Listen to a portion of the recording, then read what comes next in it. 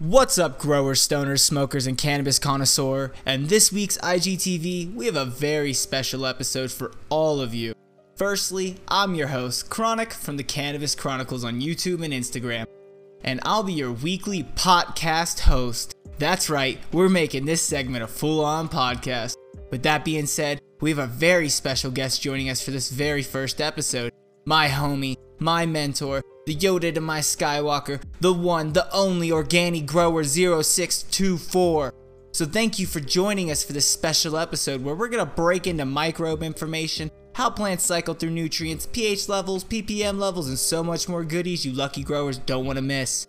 So Organic Grower, we want to thank you for coming on our show and say first and foremost, your plants are gorgeous. Many of us would love to know your knowledge, so I hope you don't mind if we pick your brain a bit on some nutrient knowledge. Hey, thanks, Chronic. Really glad to be here with you today. Excited to be able to share some tips and knowledge in the growing community. Today, I wanted to quickly discuss the importance of knowing and using microbes and what they do, as well as go over some key macronutrients that are vital in your grow, as well as soil pH versus hydro pH and the importance of knowing how to be and what is to come in the correct range. Okay, so first, microbes, what are they and why are they important in the cultivation of marijuana? The best way I can describe this relationship between the beneficial bacteria and fungi is a symbiotic relationship between the plant and the fungus. It's microscopic to the human eye. It forms at the root mass and substrate. It causes fuller vitality, and you get more of a complete absorption of key macronutrients like nitrogen, phosphorus, potassium, calcium, magnesium, and sulfur, as well as micro, so your iron, your zinc, copper, your boron, and stuff of that nature. So the nutrients will be faster absorbed with this microbial setup. That's called mycorrhizae. So I want you to imagine the root zone of the roots without myco. So without myco, you're going to have a root zone with, your normal growth. It's going to be kind of sporadic and, throughout the soil. Now imagine with the myco, you're going to be casting basically a net out there with super small holes in it that's going to be capturing every bit of nutrients that's in that soil. And what it does is they actually latch on to the tips and ends of the root systems and create almost like a sponge effect, and they sponge the nutrients out of the soil and go straight to the root system of the plant. And having these in your grow will overall you'll get the most out of your nutrient system, and you'll see the best growth out of your plants. So next, I kind of just want to go over some nutrients with you guys. Some vital ones that are huge in growing. First would be nitrogen. Promotes healthy growth and the development of new leaves. When you start to see some deficiencies in this, you're going to see older leaves go first. And if you see any toxicities, usually it's dark green growth dark green foliage with extreme growth that's coming from it. Next would be phosphorus. This is vital for production of ATP and phospholipids, which form all cell membranes. So super important for the building blocks and the structure of the plant. Potassium plays a huge role in the plant's ability to absorb the water during photosynthesis. It's fairly easy transported through the plant, meaning symptoms of deficiency will be shown on older, mature leaves first as like a model pattern of chlorosis or like spotted yellowing leading to necrosis or death of the leaf. Also, weak stems are a sign of low potassium, so keep that in mind. Calcium, with this one, guys, it's cell walls. This is like the building block of the plant. It's building the cell walls and the structure of the plant. It's the support system of the plant. Without it, it will be, unstable, unable to really support a lot of weight for them big, heavy buds that you're wanting to get. And oftentimes the culprit of leaf tip burn issues is a calcium deficiency of some sort. So it can be moved out, not fast enough, especially through new forming leaves and sites and shoot tips. So Next, let's talk about some magnesium. It plays a huge role in photosynthesis as well as other biological processes. The deficiencies on this are going to show yellowing in between leaf veins. So it's going to be like the spaces in between leaves, and it'll be like a lighter fade starting to show. And will show up on mature leaves first. Doesn't really show any exhibit or any symptoms of toxicity, so it's kind of hard to see there. Iron is an important process for the protein synthesis and chlorophyll production. It's freely mobile, so that means if any deficiencies arise, symptoms will usually affect new growing leaves first, as interveinal chlorosis. So interveinal fading and eventual necrosis if left long enough.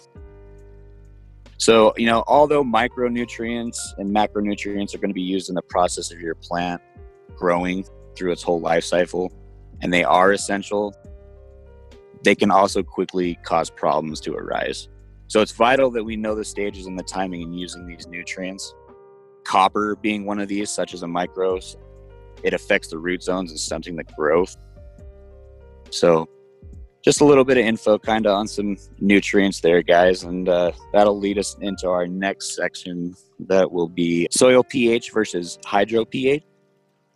So growing in soil requires a pH range from 6.0 to 7.0. However, there's not really an exact number that needs to be tied down as long as you stay within that range. Now, mind you, the less fluctuations you have, the more consistent your grow will be, and the overall health in the plant will be increased.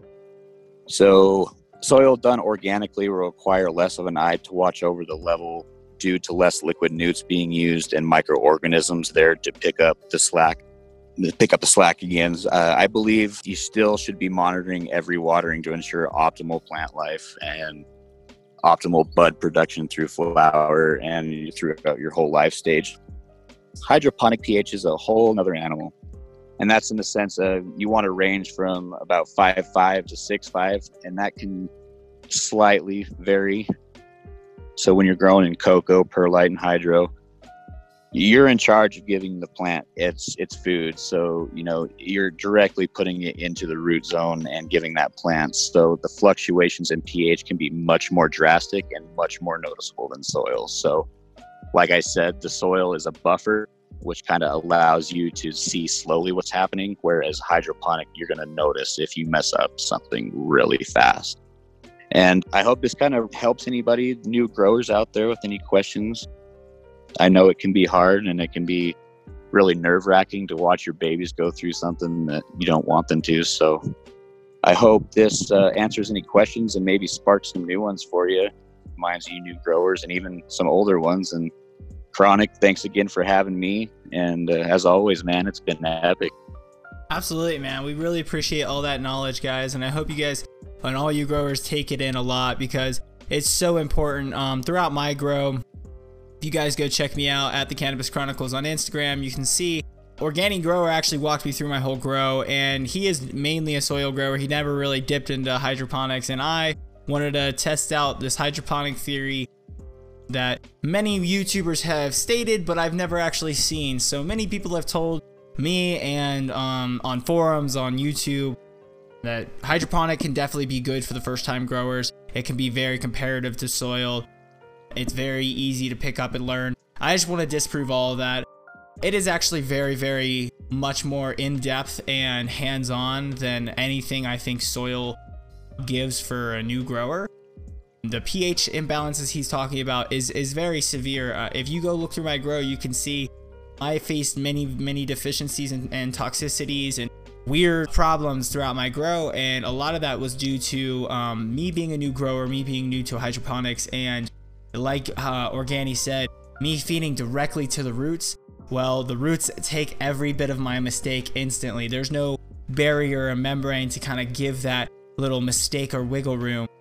So for my advice to the new growers after going through an entire full grow, I don't recommend deep water culture for the new grower unless you're literally home 24/7 and can monitor your pH and you're willing to spend like $1,000 on your setup to get started.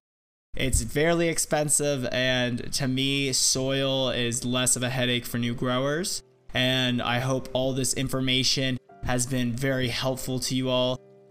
One thing that Organi and I want to express the most with these podcast and IGTV videos we'll be doing is the fact that anyone can do it. Your plants might not look gangster, and you might not pull what you want off the first grow, but dipping your toe into growing and getting the understanding of the fundamentals and what these nutrients are doing to your plant and what these nutrients are doing for your plant and how microbes work and what beneficials are and things like that, it's very important to you to make your decision on what kind of grower you truly are. No one can really tell you what kind of grower you are until you actually break into it.